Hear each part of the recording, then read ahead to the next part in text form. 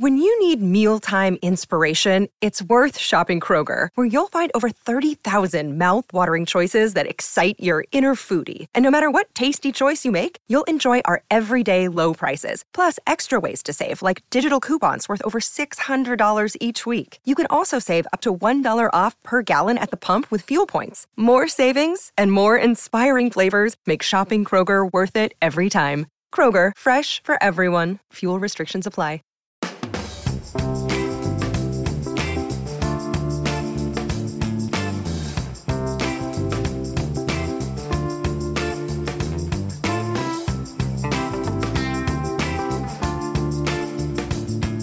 What's poppin', everybody? Hello and welcome to Popcorn Culture. My name is Ben Carlin and I am your host. Here with me today is my brother Jay, who will be in every episode. Who was within striking distance of hostmanship this week, Ben? There were moves being made over on the Patreon page, and I feel like I never want to harp on it. You know, I want to harp on it the appropriate amount of time, you know, at the beginning of each episode, because, I mean, like, it's a feud that's been going on for nearly 150 episodes now. So it's like, yeah, people get it. They get it. But also, we had a new stovetop popcorn, which was 100 votes in Jay's favor, arrive, like, 2 hours before this very recording session. So we weren't sure whether or not the table would be turned. It wasn't turned. It wasn't, but it was close. It was 40 votes off. Yes, and what was very interesting about this particular sign-up was it was like the person who signed up was so branded around popcorn culture that I was like, was this like potentially an error? Like, I'm not sure if I'm like, I think it was like Little Colonels was the name of the person who... I think they were Little Colonels space DOT space com, so littlecolonels.com. Right, yeah, exactly. So, like, you know, it's spelled out, and it was kind of one of these things where I was like, well, I need to check into it because I want to see, you know, like, I just want to make sure. Yeah. But, like, as we're getting our count together, as we're doing our due diligence, right. Turns out, completely real thing, and littlecolonels.com has not only become one of our top-tier patron people, but they have also created a, like, very good website about popcorn culture called littlecolonels.com. littlecolonels.com. Oh man, yeah, I was looking through it, and at first I was like, okay, this looks nice. Then I kept clicking through, and I was like, yeah, that should be in there. Oh, it's fun they included that. Hey, this is a whole law. They had an entire section called the Lincoln Logs, which just references every single fun fact about Abe Lincoln we've ever said and which episode it came in and what the source was. It is so incredible. It's so incredible. So if it is not a website that we have created. This is not sponsored, other than the fact that they are a patron. But if you want to go and check out littlecolonels.com, it is cool. It was pretty cool. It was pretty cool. Yeah. The one true unofficial website of popcorn culture. It's pretty perfect. Anyway, we'll be sure to include that in this week's episode of the show notes. I'm curious to see how it evolves. Also, wait a minute. Oh gosh, I'm on the wrong pop doc, Ben. Oh wow. My goodness. Okay, because we were talking about Lincoln, and it inspired me to try and find another fun thing about Abe Lincoln, since we haven't had a good entry into the Lincoln Logs in a while. Yeah, absolutely. Yeah. I mean, we're due. It feels like there's a proper prompt. Okay, so there's two parts of this that are going to sound unbelievable about Lincoln. Okay. The first part is that just straight up, he never went to law school. Lincoln never went to law school? Lincoln never went to law school. Is it because he invented law school? He invented, like, technology school, basically, as far as I'm concerned. He did not go to law school, which isn't, like, mandatory for being president and, you know, like, making laws and stuff like that. But he never went.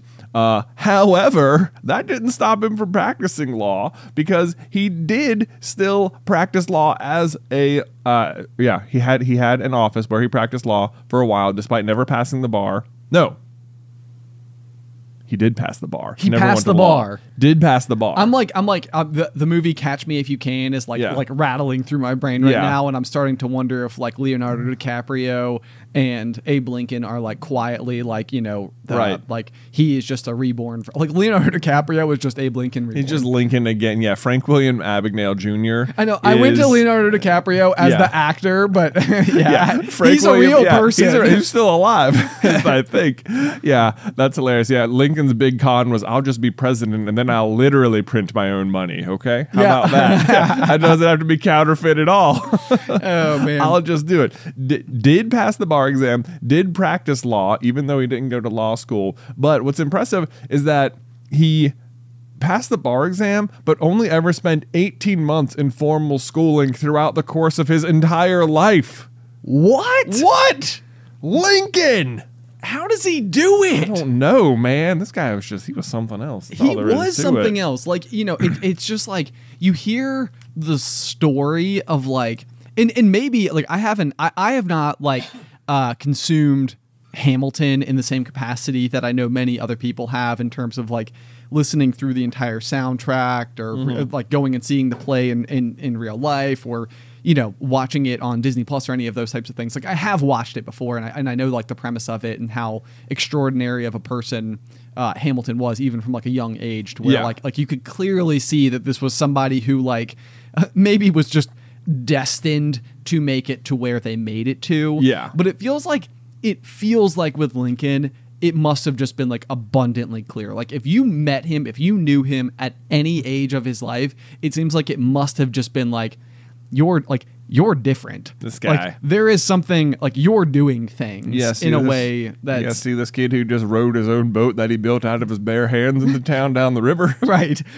Yeah. It's like, how'd you get here? It's like, oh, I built a boat. And it's like, that's not an answer that most people give. It's not. Also, I have a patent for the boat, and I'll, in the end, be the only U.S. president who has a patent, and it's for this boat. Here's I have talked in the past about wanting to write a book. At some point in time, what I'm going to do is write a fantasy novel that is Lincoln's life. Spoilers, it's just all factual. It's all factual. What you're going to write is just a biography. Right. It's a biography. You will be fooled into believing it's a fantasy novel. We market it as a fantasy novel. Right, yes. Yeah.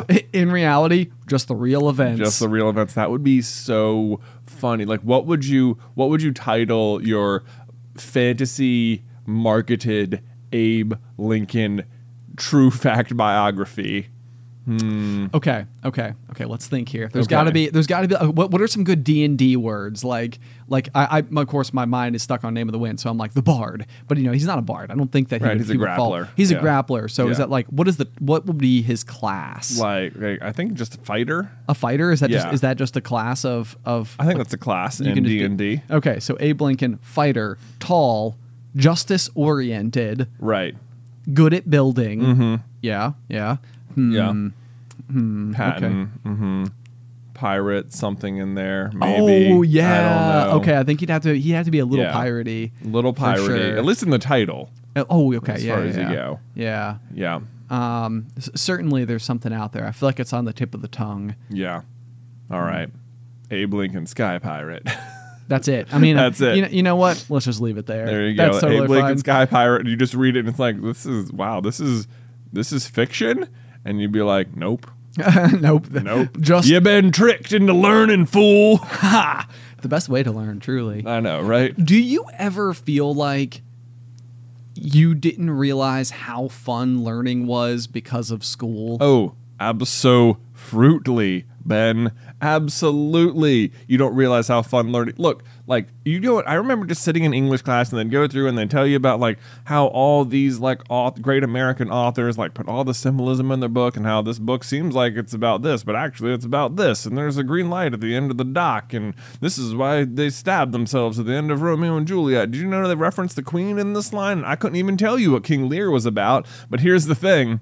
That was like great. Just a good rant. You guys got it? You guys know what I'm talking about? I honestly don't know what King Lear is about. We did an entire section of it.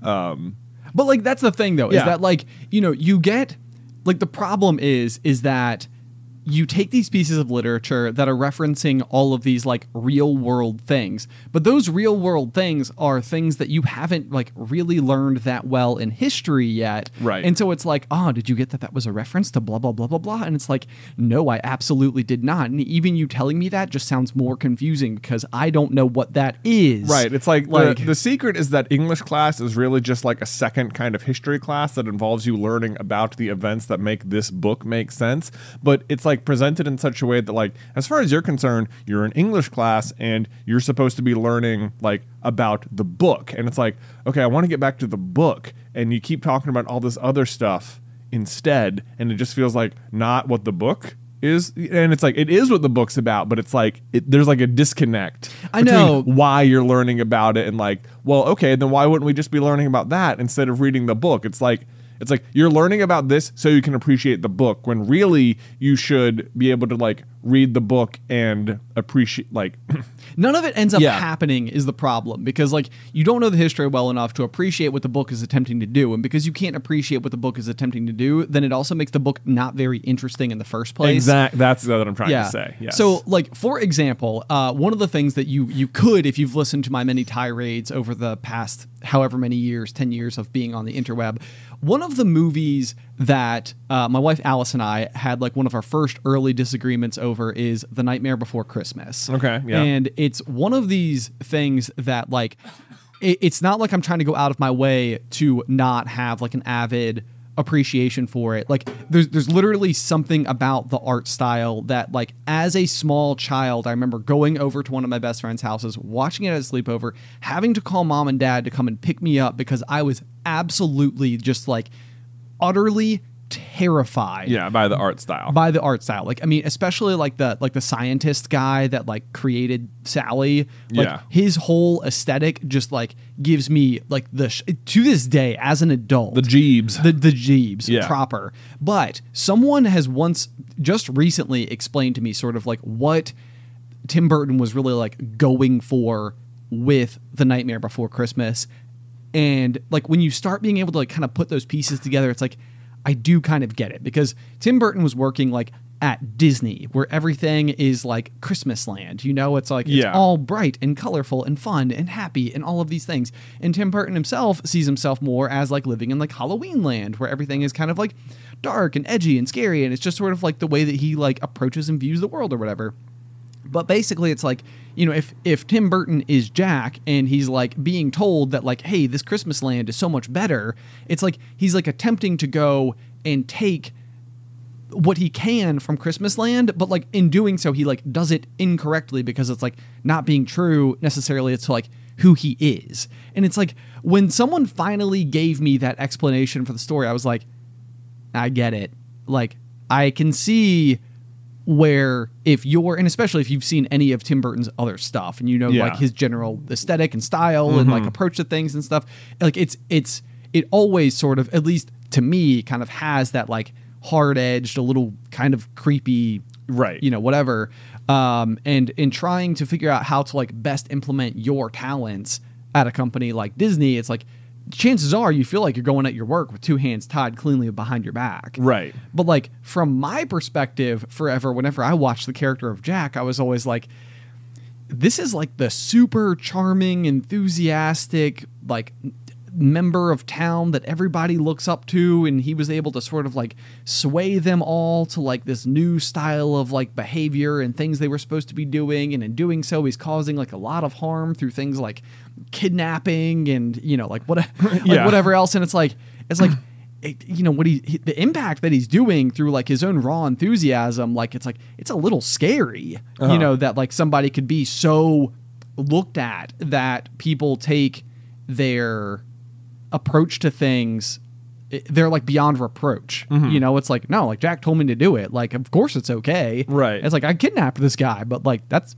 Jack said it was okay. It was good. Yeah. Great and or so, good. Like whenever I look at, exactly. You know, it's like you start to get into those like really dicey waters. So for me, I had always interpreted the story on the basis of the story, not looking outside of it and the creator of the story and like why. Right, that it was like any sort of commentary about like Disney or something. Exactly, yeah. And then it's like once you do understand that, to me, it gives me like such a greater level of appreciation. But the point I'm trying to make here is that like I also have lived through watching Disney movies my entire life. My career is also at least moderately oriented around them. I have like my working knowledge of the pieces of the puzzle are all very good. So when somebody explains to me what they were attempting to do with this story, it's like, oh, okay. All of it makes sense. Got it. I can see who is who, and they are this and that is there and all the rest of it. And then it's like, oh man, now I really appreciate it. But it does bring about just like a very interesting question that I think is like so common in media right now to sort of like kind of take the conversation in a slightly different direction, which is this emphasis on like referential stuff. Yeah. I know that we've talked about this, like, I think, in like some of our movie reviews and stuff like that before, but I remember just last year walking out of Spider-Man No Way Home thinking like, yeah, mind blown. Like, that was so much fun. Holy cow. Like, it doesn't get any better than that. And, but then as like, as I like let it simmer for like a few weeks, months, whatever, it's kind of like one of those things where I'm like, what if you were just like 12, 13, 14 years old, you're kind of just getting introduced to like the superhero genre, maybe even just being allowed to like go and consume PG-13 movies. Yeah, like if you just turned 13 and this is the next Marvel movie that came out. Exactly. Yeah, it's like you might go into that and see Andrew Garfield, see Tobey Maguire show up and sort of be like, okay, like who are these other Spider-Men? You know, like spoilers, by the way. Sorry, I think it's been long enough. I think everyone knows. But like it does occur to me that take out what I knew about these things and would I have loved the story so much? And it's difficult to say. It's difficult to know. Yeah, like if you are like, it's like, what does any Spider-Man fan know about Spider-Man going in? Or if like, are you like, even had I never seen another Spider-Man movie, I'd probably still know about Doc Ock and like the Green Goblin in general as Spider-Man villains. Yeah, you certainly could. Yeah, I mean, but again, probably a small basis of still like referential stuff. Yeah, like assuming you almost have to go into, because this is how like I would say I went to Romeo and Juliet. Yeah, like it's like I don't know Doc Ock, from the Green Goblin. Like I don't know anything. Right. So like me reading Romeo and Juliet, all of these references, it's like maybe they're brilliant. I don't get them. I don't know. Yeah. And then someone then maybe after the fact explains it to you. It's like, oh, well, back in like, the early 2000s, the first Spider-Man you saw, that was Tobey Maguire. So he played Spider-Man. It's like, right. It's like you can actually watch those movies, and in those movies, the Green Goblin and Doc Ock are in those movies. Yeah, exactly. Yeah. And then depending on who you are after the fact, you might be like, oh, that's kind of cool. Or you could be like, yeah, but like, does that mean I had homework? Like going into this, or that like I needed to like actually there's a really good comparison for specifically Spider-Man. Okay, give it to me. Okay, it's actually just Spider-Man into the Spider-Verse. into the Spider-Verse. Yeah. Right, where so like if like what if you found out today that actually unbeknownst to you there was a like Spider-Gwen movie and a Spider-Pig movie and a Penny Parker movie, like all the other ones you just sort of get tangentially introduced to. This is true. And it's like they popped onto the scene, like they gave you the one more time, I'm the one Spider-Man or whatever. Right. And it's like, you know what? Like if I found out that today, I would be like mind blown. Like there's so much more I could have gone to watch, and like I would probably go watch those things. Oh yeah, for sure. Yeah. Yeah. Those things don't exist. But the fact is, like, not knowing anything about those characters did not impede my enjoyment of that movie, which has a very similar plot where just other spider people get pulled into the main universe. This is very true. Yeah. So, I mean, these are the questions, though, that I think are kind of like interesting to apply, because it also ends up being the case. I mean, you could apply it to The Night Before Christmas again. It's like forever and ever and ever, like I was never told or like nobody had ever adequately explained to me like what this film was about. And honestly, as a child, I wouldn't have cared who Tim Burton was. Oh, for sure, right? Like you're just there like, this is just creepy animated claymation movie. Exactly. Right. Yeah. It's like for me at that age, it's like I'm not capable of really thinking a whole lot about how Tim Burton may have felt like a slight fish out of water working at a company like Disney. Like, 9-year-old me doesn't get that at all. Right. You know, and so then maybe there's a question too there to where it's like, then does the movie work on like just, you know, base level entertainment value? And there's probably, you know, that could be a huge debate anyway. Cause like, again, as a kid, it scared me. Yeah. And so it's like, I'm not trying to, you know, come after anybody who loves it or anything. All I can tell you is just my own personal experience. Right. With the thing. Yeah. So anyway, but then like, I think, as you approach, like, you know, we're talking about like real broad strokes, real blockbuster style, like films, movies and stuff like that. But when you get into a lot of films that might be like considered more for like best picture, you know, or like film festival winner type things and stuff like that, it's all of a sudden you've taken several steps away from this like, yeah, but did you read the comics? Because if you did, then you totally would have understood it. And it's not this like gatekeepery type of, you know, fandom world that's existing anymore. It's just like, it just also becomes true that the Tim Burton analogy applies to a lot of like art films where it is speaking to something. Yeah, I mean, I think that's almost like, it's like, you almost like know that going in though, so much of the time, because it's like the fact that it is like, you know, maybe like an indie film or like up for best picture or something. It's like it's hitting those qualifications because that movie had something very specific to say, like a commentary. Like commentary, like heavy commentary is implied to be the reason this movie was made. We didn't just make it to just have made it. Right. So my question is, what is the difference between like that commentary, the source material for that commentary, and Tobey Maguire and the source material for why Tobey Maguire is significant to this story? Mm-hmm. Do you kind of see what I'm saying? Like, like one of them feels a little bit like, while incredibly brightly colored and fun and entertaining, maybe on the surface, like a little bit like cheaper, so to speak. I think because you need to have like physically consumed something else to get the full effect of what Tobey Maguire showing up in Spider-Man is about. Like, you might be able to watch it and just be like, oh my god, there's 2 more Spider-Man, that's cool, right? Like, oh yeah, whatever. But like, you will need to have watched the Tobey Maguire and Andrew Garfield Spider-Man movies to have seen that, whereas typically, like in another sense, like you don't need to have seen another movie, but you do need to have probably just it's more like an observation on life or an experience that is like a shared human condition that like helps you understand it, or just that like here's someone who is otherwise like you, but now you can see like even though their circumstances are almost parallel to yours, this one thing is different, and now what if that one thing was different in your life, and now how terrible or good or whatever, you know, transpires in the movie. Right. And so really what it comes down to though for me is almost like, what are those, like, while those prerequisites are incredibly different from one another. So again, like one of them is watching Tobey Maguire Spider-Man. The other one is like understanding this like common shared experience amongst all humans. It's like they are still on some level both prerequisites.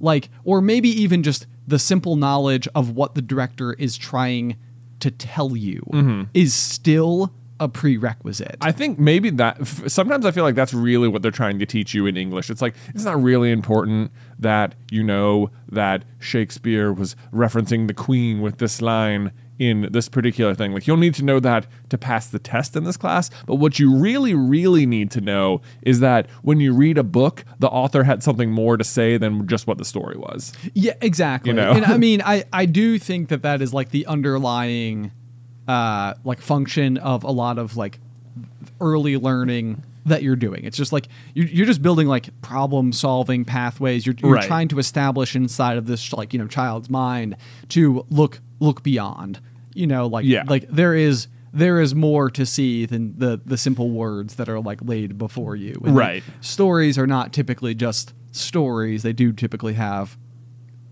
some meaning. Yeah. Like kind of beyond the story. So Popcorn Culture is supported by Arena Club. Okay, so you guys know that I love trading card games and that me and Ben are big time collectors of Pokemon cards. It's that childhood fantasy of finally being able to use adult money to buy those highly coveted rares of our youth. And like even in our office, we have not one but 2 full display cases with some of our all-time favorite rarest cards that we've pulled. But something I did not know existed when I was a kid in my youth was the grading process for trading cards or sports cards or whatever you're collecting. To me, it was just like a rare Charizard is a rare Charizard. Like it doesn't matter if it's been hanging out in my pocket with my lucky paper clip. Turns out it does matter, and kind of a lot, because if you get your cards professionally graded, it can add huge value. And then not only that, but once they're graded, they will like seal them in that pristine condition inside of a plastic case, or what's known in the industry as a slab. And that's where Arena Club steps in, because it's like buying a booster pack, but it's for a pre-graded card.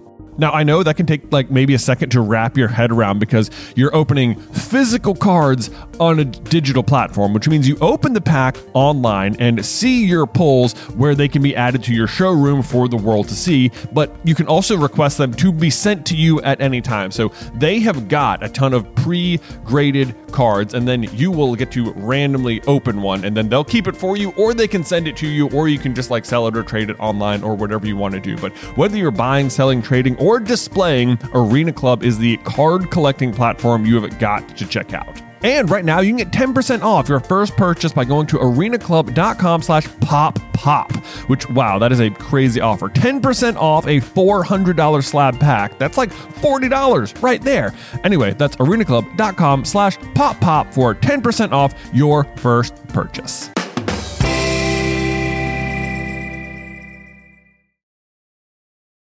Popcorn Culture is sponsored by Shopify.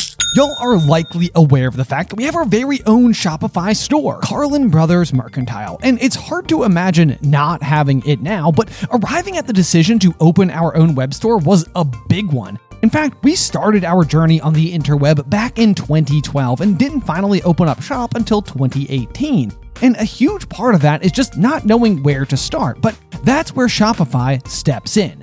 Shopify is the global commerce platform that helps you sell at every stage of your business, which is a fancy way of saying it's a really easy and effective way to start an online business, no matter if you're operating out of your garage or have like a whole building or 3 or something. Once we were set up, our biggest concern was trying a new product, only to discover no one was interested in it. But Shopify is powered with so many reports, more than you can even imagine. And this is so handy because it allows us to use data to better provide what folks are actually interested in. It's so easy to use, but even if you do find yourself caught in a jam, Shopify's award-winning help is there to support your success every step of the way. Sign up for a $1 per month trial at shopify.com/poppop. That's all lowercase. Go to shopify.com/poppop now to grow your business no matter what stage you're in. Shopify.com/poppop.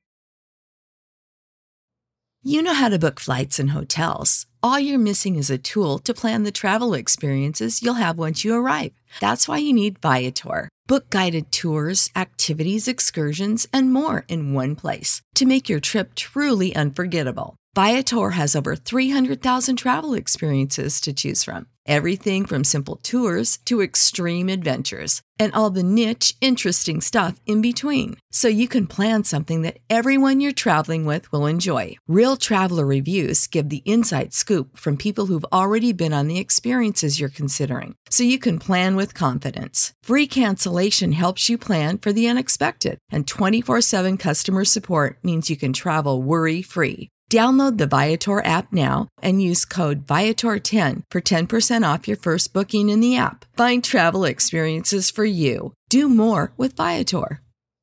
I don't know. It's all very interesting, and I actually think it could be like a nice little segue here, because I have another conversation I want us to talk about that I think fits nicely because it goes back to my Psychology 101 class in college. Okay. And you know that I love a good conversation about how the mind works and such. No doubt. I think this one is kind of interesting, but I do remember when I was in college and learning about it that for some reason I got so stuck on this term in a way that never actually allowed me to like pay it any real attention, like just because the word they chose.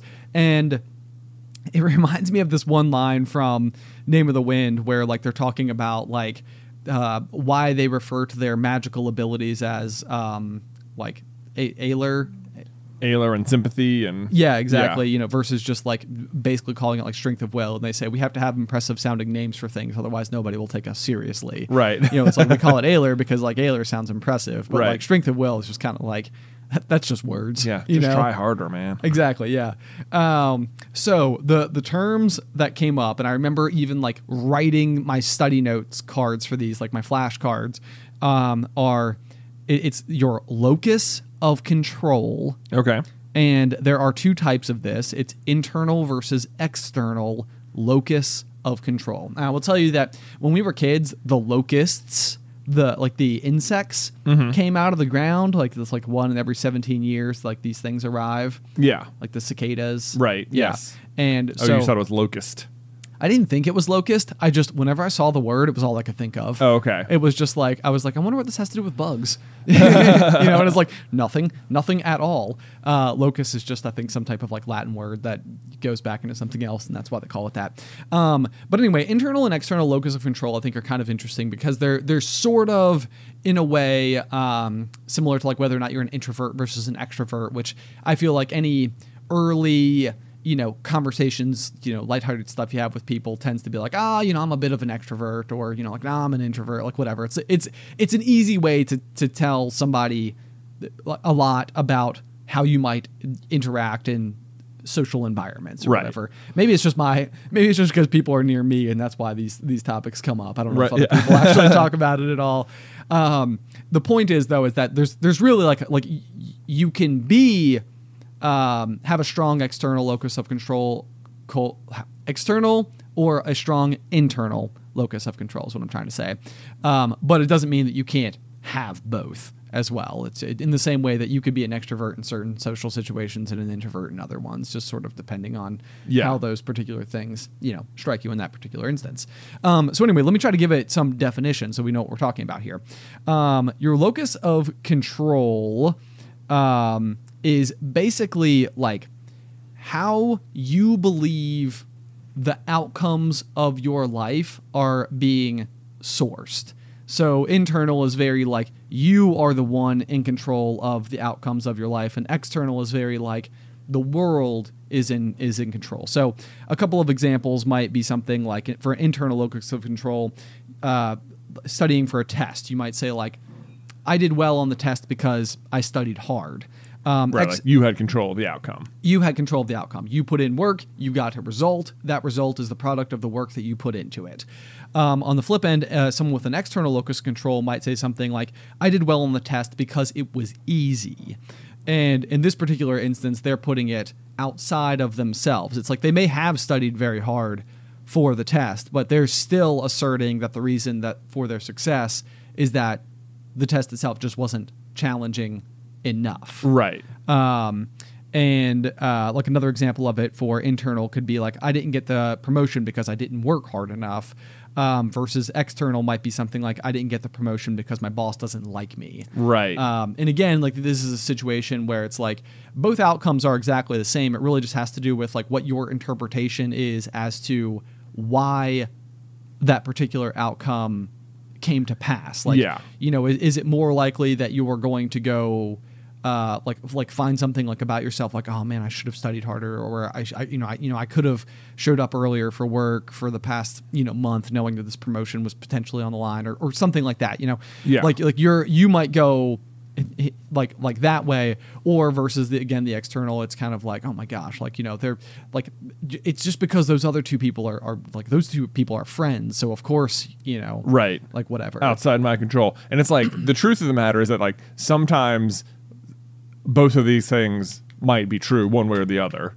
That's also true. Like it might be true that your boss doesn't like you, and that might actually be the reason why you're not getting the promotion. Exactly. However, it sounds like this is much more like It's your internal perception of why things are happening. Yes. Yeah. And you're exactly right. That's a really good way to say it. Like, this is not to say that you didn't get that promotion because your boss doesn't like you, and it's not also true that your boss doesn't like you. It's like that could actually be what happened. Right. But you might have not gotten that promotion because you didn't work hard, but you believe it didn't happen because your boss doesn't like you. Exactly. Yeah. So it's really like sort of like your state of mind. It's like a little my guess, and I don't know, is that a lot of people are having internal locus of control about positive things happening in their life and an external locus of control about negative things happening in their life. I succeeded because I worked hard. I failed because of the because environment. Of other reasons. It's not my fault that things are going wrong. It's only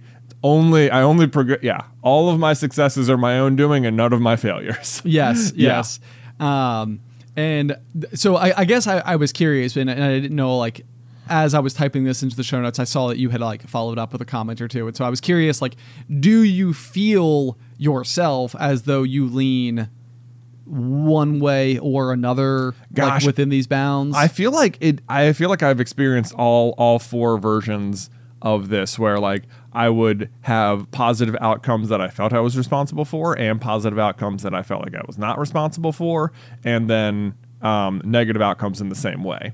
Yeah. And like, for example, I've just been thinking about this as you were talking about it. Like, growing up, a lot, like, people would constantly tell me that I was like a really strategic person.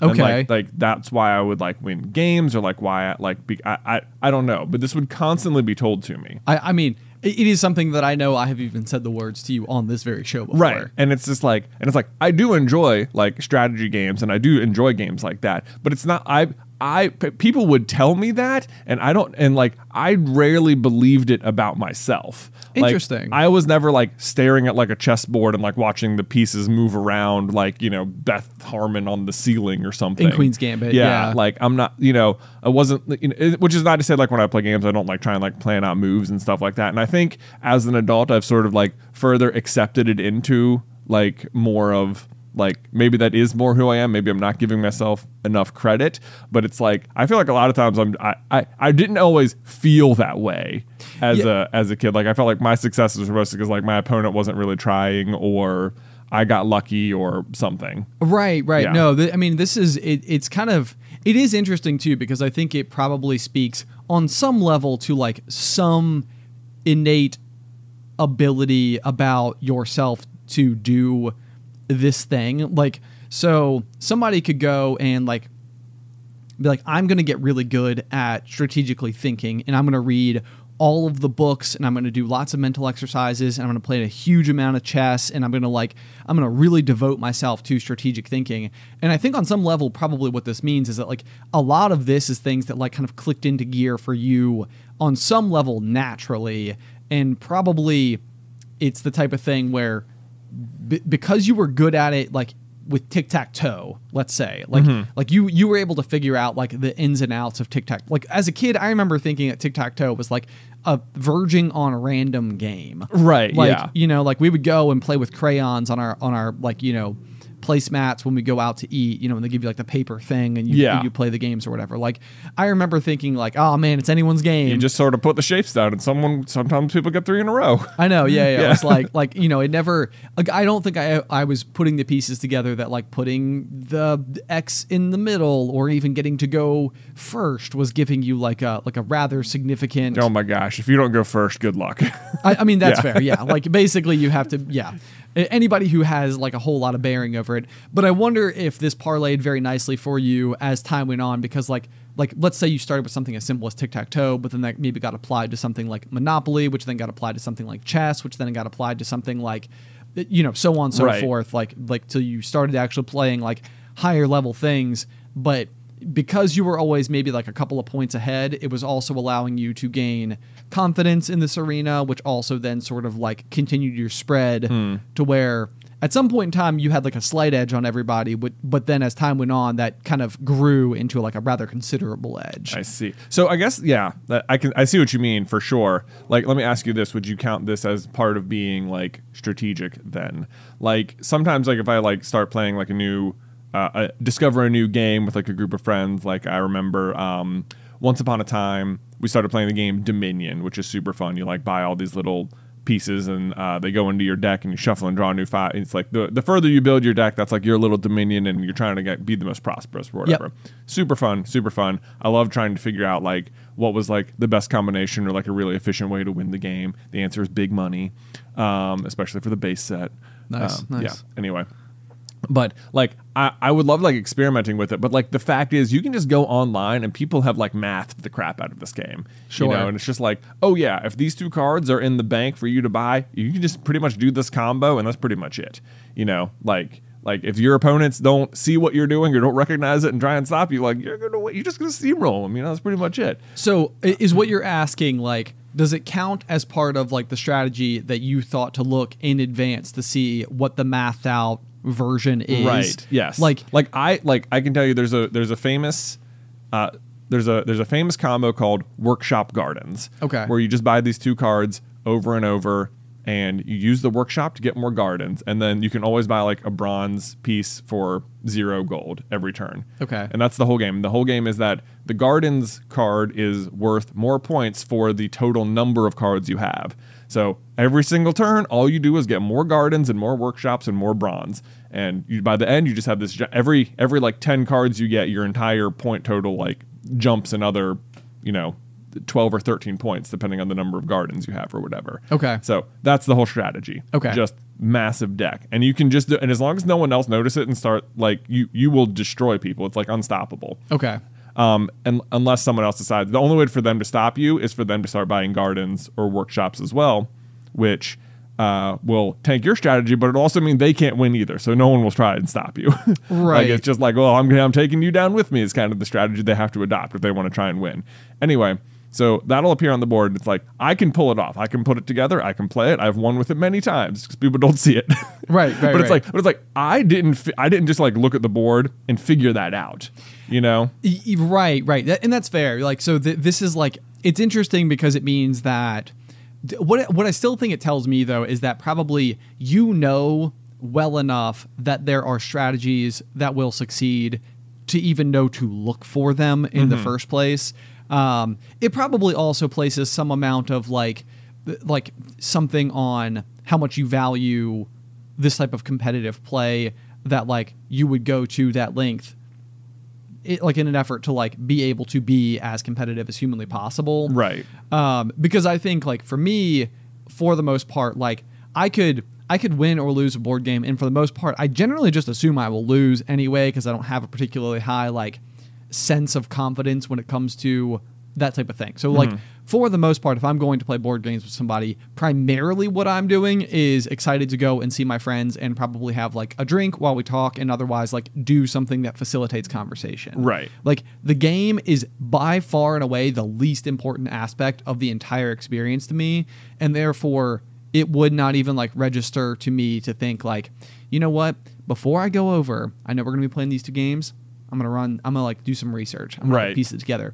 That being said, though, this is not always the case for me. Like, it's just with board games in particular. I can tell you that we have played fantasy football for probably since like 2015 with like a kind of rotating group of, cast characters of our friends and stuff like that. Right. And I remember the very first year that I was asked to do it, it was kind of one of these things that like I maybe just like heavily associated with like fraternities or something like that. Like it was the type of thing like that a very kind of like bro activity. Exactly. Yeah. And I really didn't like quite understand it. Like I would watch football and I would see like the little stats and stuff like scrolling across the bottom of the screen, but I was like, I don't really know like what those numbers mean and like why everybody's so excited about this player, and like I didn't get any of it. Yeah. But at the time that we played the first season, there was like a buy-in, and the buy-in was, I don't know, it was like $25 or something like that. But at the time, it still felt like enough to me to where I was like I need to take this seriously, like to see if like I can get my money back. Get my money back or win.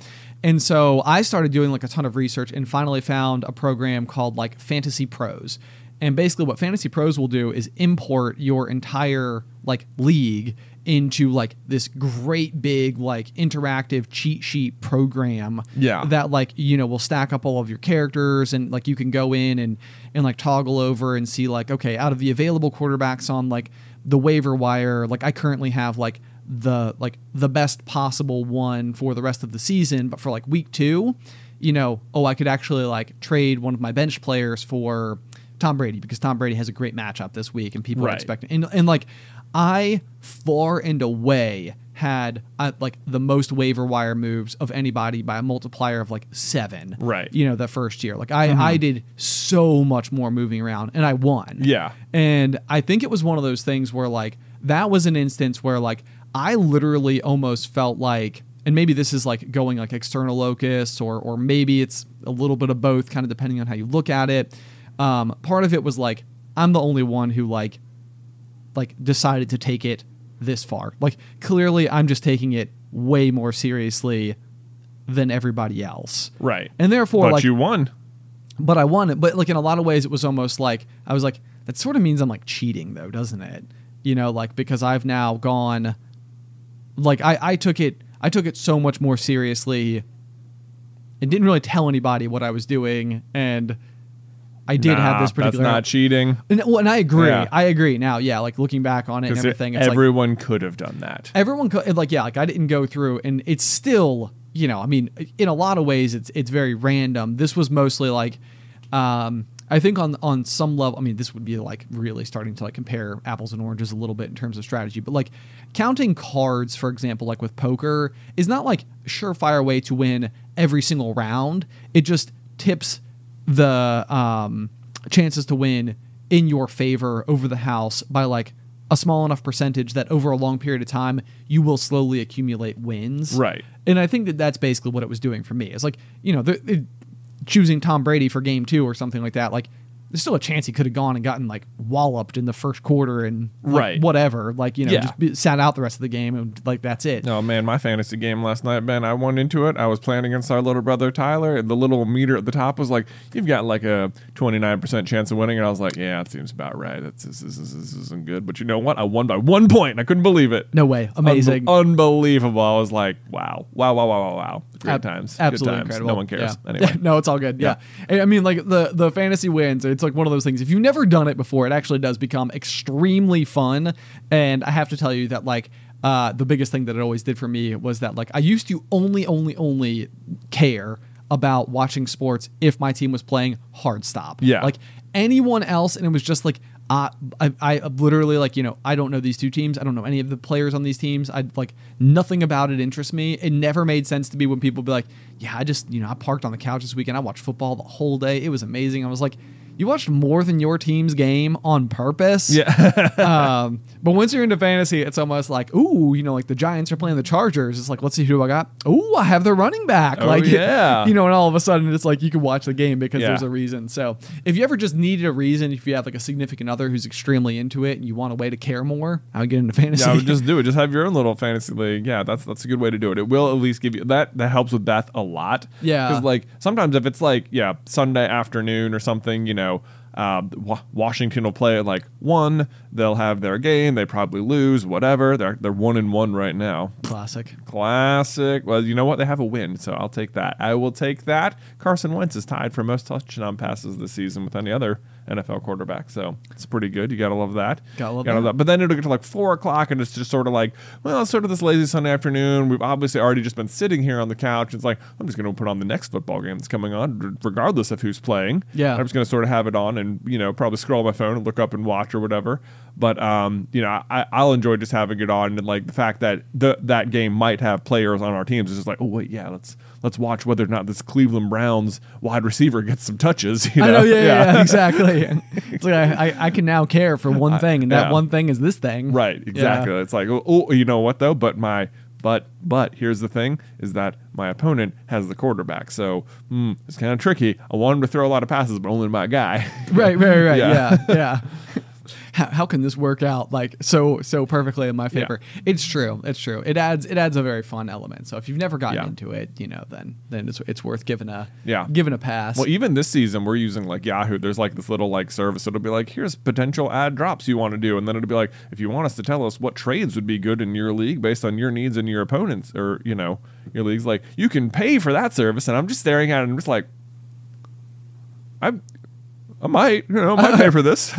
I can see this being really useful. I've never been one to do much trading. In the history of our leagues, I don't know that any trades have ever happened ever. I'm sure that I know I've done at least one with our buddy Matthew, but that's not really important to anyone listening right now. Okay. Either way. But yeah. So I mean, going back to like my Fantasy Pros like .com, imported league, whatever thing. It's funny because like Yahoo has just started to like do it. Yeah. Like it's essentially the same service. Like you can just do it from the very app now. They just give you like way more information about all the things and how to be competitive. And as a result, I've absolutely watched like my Dynasty, like year 1 season where I won the Sacred Jorts. Yeah.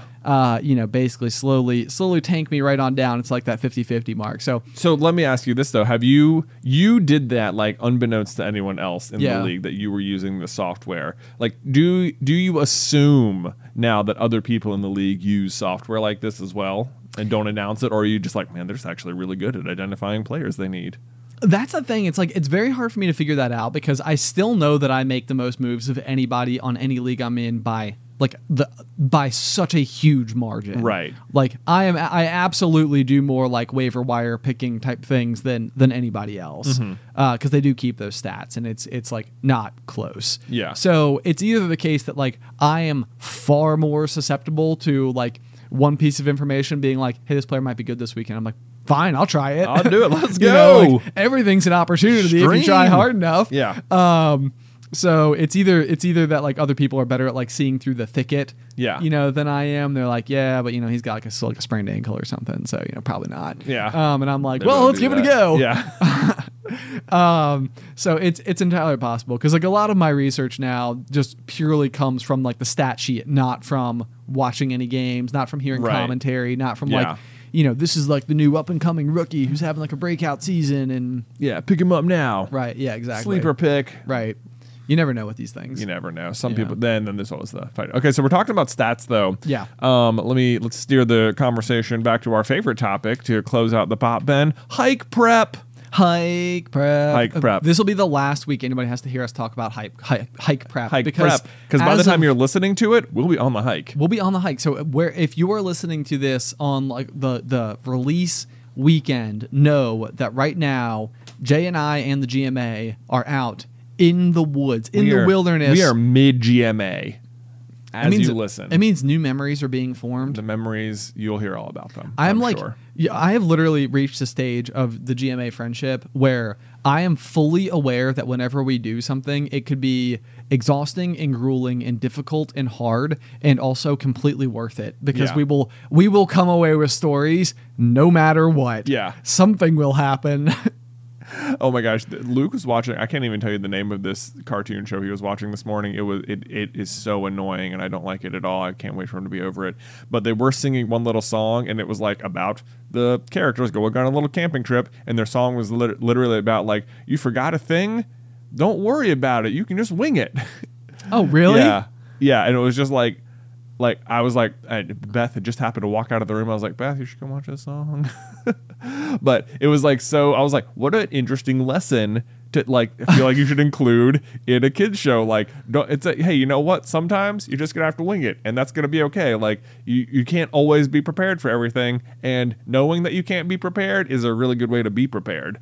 Right. It's sort of like the fine line between people who are really, really, really good at planning and people who are really, really, really bad at planning. Because the people who are really good at planning, typically all the things work out for them because they have it like all figured out in advance. The problem is that like if one thing goes wrong, then it can be like having like really like finely tuned gears and having like a grain of sand thrown in there, and it's like then things start like crunching because stuff isn't like as good. Meanwhile, the people who have no plan are usually very go with the flow, and it's just sort of like, that's too bad that our reservation got canceled. We'll do something else and it'll be fine. Right. It's like both people have their absolute strengths, but you know, it'd be like you just got to be like right in the middle of those, you know. Yeah, Beth was telling me last night, she's like, I feel like you just have like more mental fortitude than anyone I have ever met. And I was like, I don't know what you mean by that. And she's like, I don't know. Like, you're just content it's going to work out. Like, she keeps asking me all these questions about like how far are you going to hike each day? Like, where are you going to stop? Like, are you going to tell people? Like, do you know like what the distances you're going to go? And I'm just like, I'm just going to get out of the car and start walking. You want to know what it is, though? Yeah. Like, I mean, there's absolutely no... Beth is on the mark. Like, your superpower is, like... And do not take this negatively, because I think it is, the best thing. But you are, like, so, in the best possible way, content. Like, with all things, always. Like, and, I mean, it's one of these things where, like, it makes me... Like, I will always be... like, I could be, like, driving my, like, you know, like my absolute dream car, and I'll still be like... Yeah, what can I look forward to next? Yeah. You know, like, and then meanwhile, I was like, you'll get your dream car, and you're like, dude, you want to know what the best part about life is? I drive my dream car, and it's awesome. Right. And it's like... You're really enjoying that thing you own. How is that working out for you? I'm jealous. Yeah. But no, the other thing about the hike is that we are going with our good buddy John Jennings, who I just trust. Like, and I know it's like one of these things where it's like, I just trust him 100%. All the way. Yeah. Like he's like our wayfinder in all things, and it's like I think we've just had so many experiences. He has such good bearings, and I'm like, we'll be fine. We're gonna be good. Yeah. No, this is the thing. It's like I feel like in my mind, it's like if I was just going on a 2-night 3-day hiking trip with camping, like I wouldn't it's really not that much of an endeavor. Right. I think in particular what makes this one so hard is that I don't know from personal experience, just hearing all of you guys' anecdotes, is that the specific passage of land we're going over is just particularly grueling hiking in a way that most people might not choose for a 3-day weekend. Like that's I think you're dead on the money too there. Yeah, because I've talked to, you know, like Alice has watched me go through all this prep. She's seen me go through this entire journey before and stuff, and I've even thought about it myself. Like, you know, we're doing I think I mentioned it last time, like the total distance for 3 days is like what a through hiker like on the AT might do in a day. Right. Like it's literally, you know, it's kind of interesting because we've made this like huge deal about it. We've talked about it for weeks. Like it's been like, you know, me and yours, like we're taking like our lunch breaks, like run to like the outdoor store and pick up. But if you were going on a 3-day, 22-mile hike, like it's really not that big a deal, I think, most of the time. Yeah, exactly. Yeah. So the terrain that we're going on is the real big difference maker here. Yeah, and I think that in a way it's been like, I'm sure it's going to be terrible while we're out there, but in a way it has made me feel like I need to prep like more effectively than I might just for like any other regular camping trip. So here's going to be my if you ever find yourself going for a backpacking trip. Number one, I've discovered that the act of at least going on the first one is probably going to cost you some money because you got to get all that gear, and there's just no way around the fact that it's expensive. It's one of those things. I mean, there's certainly you know, like great secondhand opportunities, like consignment and stuff like that. You can cobble it together. Here's going to be my advice though: pick like one piece of your gear, because there's probably like 10 things that like you absolutely have to have between like, you know, stove, sleeping bag, tent, whatever. Pack, pot, whatever. Just pick one thing and be like, this is the thing I'm gonna get the really, really good version of. Like you're gonna be like, all out. Yeah, I'm just gonna, you know what? Everything, like the more you spend, the more it's gonna be like expense. The better it's gonna be. Like just pick like one thing, because then when you're using that one thing, it'll be like, oh yeah, this one's awesome. I got this really good. It's like everybody stand back. Everyone stand back. Look. There's about to be a gold glow. About to be good. So what I got yesterday is I went big on the pot. The pot. My cooking pot. Yeah. There was 2 pots sitting right next to each other. One was like $20. One was like $70. And the $2 one was like a pound, and the $70 one was like 4 ounces. And I was like, I'm going for that pot. It's like, so we're going to be out there this weekend. You were like, I feel like you're going to pull it out, like y'all, almost like y'all looking don't for even everyone. Look at this. Feel this. Lift this up. Look at my pot. Look at you won't even believe how light it is. Yeah. But like having that one thing, I feel like can like instill so much confidence, such a boost of to like, look at this though. I got this one thing, and this is like my edge. Yeah. So I got, got the pot. And actually, I got a cup that like folds up into itself, collapses into itself. It is the exact perfect radius to go right inside the pot. It like fits it like a glove. I put it in last night. I was like, that is satisfying. These aren't even the same brand. Well, that's it's like you see stuff like that and you're like, is this like a common dimension? It must be. Like all pots are like, exactly 4.78 inches across. So all cups are exactly. Yeah. Yeah.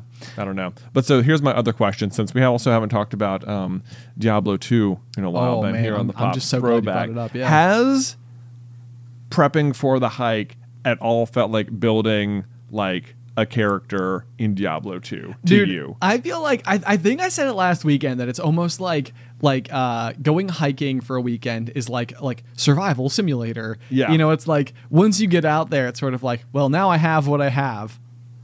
Right. And we're going to see how this goes. How it goes. Now you've left town. Yes. So yeah, exactly. You left town. I know. And so I think that my answer to that question is that yes, like there's definitely like a big piece of that, like, because I don't, it's like everything sort of has its like little like stat points and stuff like that. Because there's even things like the idea of bringing a pillow, for example, to like sleep your head on. It's this is like one of those where like a hardened like backpacker might be like, don't bring a pillow, like don't unnecessarily like carry weight. But at the same time, like I look at it and I'm like, dude, I will sleep better. But it's like you're literally weighing these two outcomes. It is so interesting you phrased it like that, because to me, I bet a hardened backpacker would be like, absolutely bring the pillow. Like you, a novice, would be like, pillow's an easy one to cut. I'll just sleep on the ground. Oh, sure. Maybe you're exactly right. I mean, this is all like, it's like, I don't even know. I don't even know what the conventional wisdom becomes. It's like all I know is that I'm attempting to,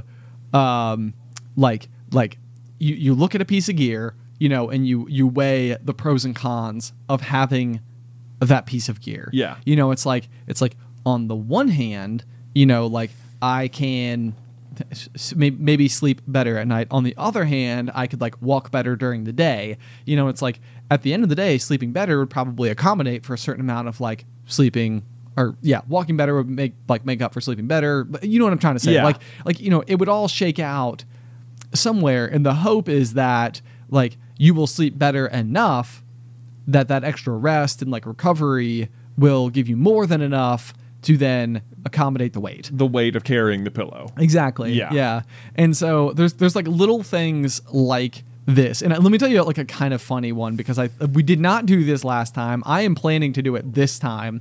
But like last time I carried a jar of peanut butter. This was like my hilarious, like that everybody gives me a crap for, because what I really needed was like a packet of peanut butter that I could have like peeled the lid off of, scrape some out, put it on like, a piece of bread and be like done with it, or a tortilla or something. Yeah. Yeah. Like a single serve Jif. Yeah. I could have used my like titanium spork to just spread across a single tortilla. Instead, I brought an entire pack of tortillas and a whole jar of peanut butter, which was just absolute like lead weight in your pack. It's so funny that we always joke about the jar of peanut butter. I like in this hike prep, I've been watching I've been like watching videos, like trying to figure out like what kind of food should I bring, what kind of snacks are good, like. Because I feel like the food itself is what ends up weighing so much. I mean, you're talking about like at least approximately 2 pounds a day per day. Yeah. So like across 3 days, you're talking about like 6 pounds of weight in your 30-pound pack. I mean, that's a considerable percentage. Yeah. It's like it's a pretty big chunk. It's like you're doing all this math. I'm like, oh yeah, I got a 4-ounce pot, and it's like, yeah, but you got 6 pounds of food. Yeah. Right, exactly. So there's that. But like on one of the videos I watched, I guess the guy was doing more of like a full on like through hike or a big section of the Appalachian Trail, and he was like, one of my buddies, like he just brought this giant jar of peanut butter with him, and it was like one of like the Wumbo ones you might get at Sam's. Sure. And it was just like, and by the time we finished that hike, he'd eaten the entire thing, and I was like, wow, that's hilarious. That I know. Well, and it's funny. I think the real thing that made it so hilarious in this particular instance was the fact that I pulled out the peanut butter. I'd already eaten like my dinner. We were after like our first day of hiking. I was absolutely spent. Yeah. Like the energy it took for me to like, put up my tent, make my meal, hang our like, I think eventually still hang our food like in a bear bag and stuff like that. Like I was just like, I was dying, and I was like, I probably just need some more calories in me. So I took out a tortilla, spread the peanut butter across it, and I'm like sitting there like trying to eat it, and it like glues my mouth shut. Yeah. And so like our good buddy Michael Lawson sitting on the log next to me, and I think he's just kind of like watching me out of the corner of his eye, like slowly like like I just like literally I cannot consume it. Like it was so and I think this is why it was so funny, because like peanut butter is like a pretty like overall powerful, like it has a lot of like nutrients in it. It's got like protein and fat and exactly. Yeah. Like it's not bad in terms of like that I brought it. It was bad that I brought it and then was unable to like actually get anything from it. Right. So it was like having like a can and no can opener or something. It's like there's food inside of here, but I can't get to it. So, right. And it was just because I think my mouth was just so dry from the utter exhaustion of the day. But so as a result, one of the big things that we've talked about, again, sort of like from that campfire perspective, is like you get to the ends of these days and there's like this camaraderie like element to it, which for me is the underlying and primary objective of all of it, is to like go and like get to spend like good quality uninterrupted time like with my close friends. Like that's why you do the thing. Or at least that's why I do the thing. I'm sure there's plenty of people who get out hiking and it's just like getting to the top of the mountain, getting to like look out at just pure green life out there or whatever. It's just like I would walk 2 days in the woods just for this 30 minutes of this view. Right. That could absolutely be the case. Like it's so interesting. I think I'm more on the side of like, yeah, we're just out there, we're hiking, we're camping, it's going to be fun. Like that's all good. But then, like, sure enough, we've already mentioned that this was going to happen, and it has already started happening. That our good buddy John's like, we could add on this whole extra section. And it's just like, John, what is the point of adding on the extra section, though? We're already going to be hanging out. And it's like, yeah, but we could see this. And it's just like, don't care about seeing that. You know what? It goes to show, though, that like it must be the case. And how about this, John? We see through you. You want to see the sights. You want to take in the world. Right. Meanwhile, we just want to spend time with you, have a conversation. Darn Jeez. it. Anyway, so I'm totally just kidding. Couldn't do any of it without John.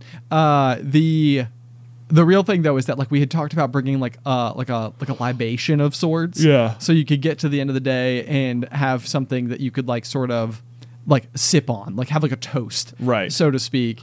And so this is like one of those things where it's like there are so many things that you're bringing that you like will split hairs on, like your pot, for example. It's like 4-ounce pot versus like 1 pound pot. Like what's the better use of like the funds here? And like I'm gonna spend extra for like the lighter pot. And then it's like I'm also just gonna bring something I don't need at all, and actually is kind of like a hindrance to my overall health. yeah. I'm like this. I've thought about. Yeah, I was like pure recreation. We were at the Tech Game a couple weeks ago, and just as I was packing, I found this little airplane bottle of Southern Comfort, and I just like, I'll throw this in here. I completely forgot I even owned this. Yeah. And you were walking in the stadium, and it was just like, all right, let's do a cheers and go in. And I just like threw it back, and it was like super easy to drink. And I was like, that was so lightweight. I could bring like 2 of those on the camping trip, and I'll just have one each night, and that'd be like fun. I'm like, but what will that accomplish?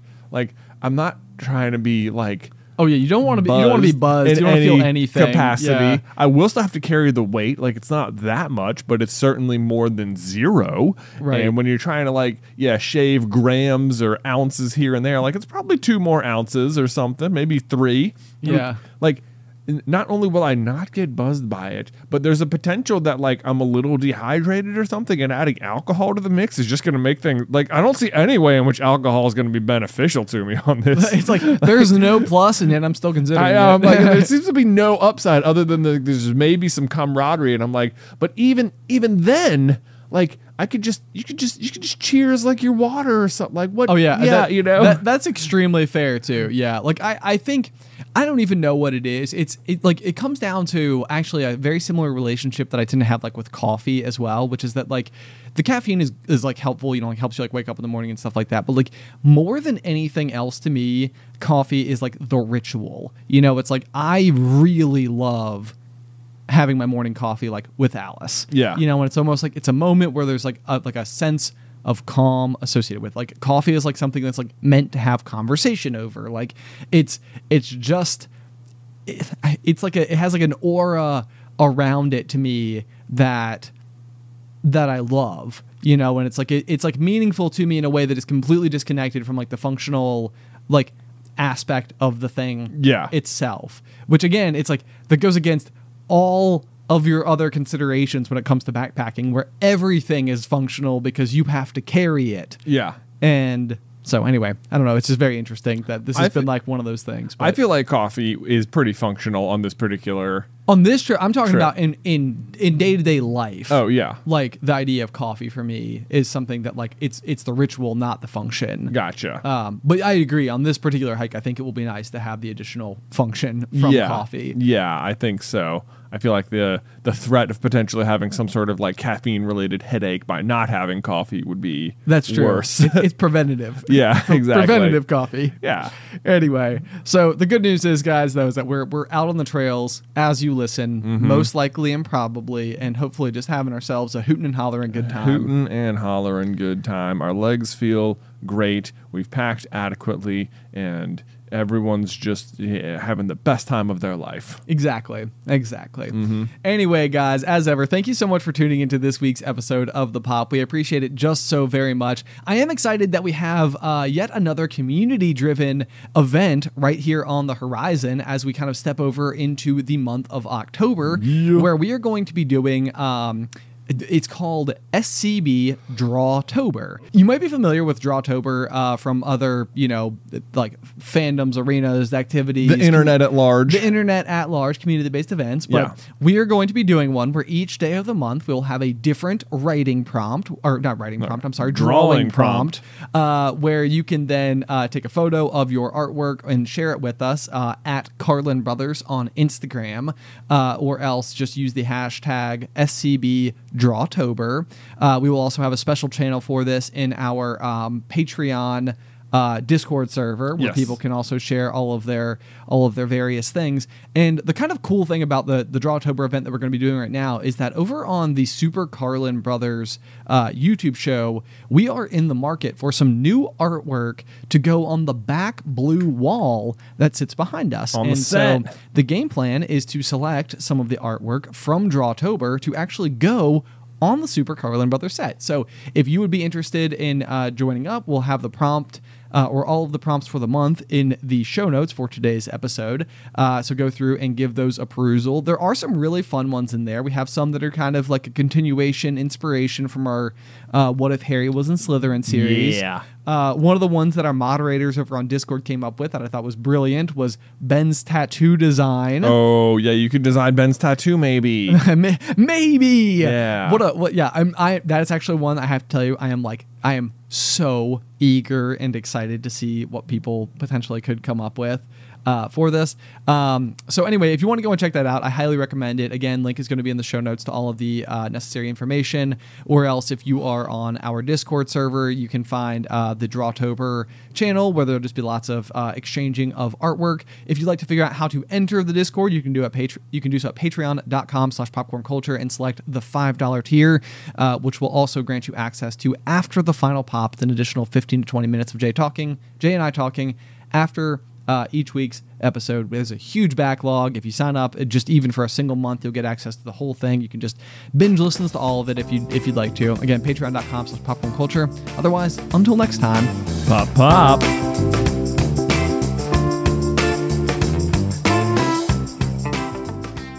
Support for this podcast and the following message come from Corient. Corient provides wealth management services centered around you. They focus on exceeding your expectations and simplifying your life. Corient has been helping high achievers just like you enjoy their lives more fully, preserve their wealth, and provide for the people, causes, and communities they care about. As one of the largest integrated fee-only registered investment advisors in the U.S., Corient has deeply experienced teams in 23 strategic locations. Corient has extensive knowledge spanning the full spectrum of planning, investing, lending, and money management disciplines. Leverage Corient's exclusive network of experts to craft custom solutions designed to help you reach your financial goals, no matter how complex they may be. Real wealth requires real solutions. For more information, connect with a wealth advisor today at Corient.com. That's Corient.com.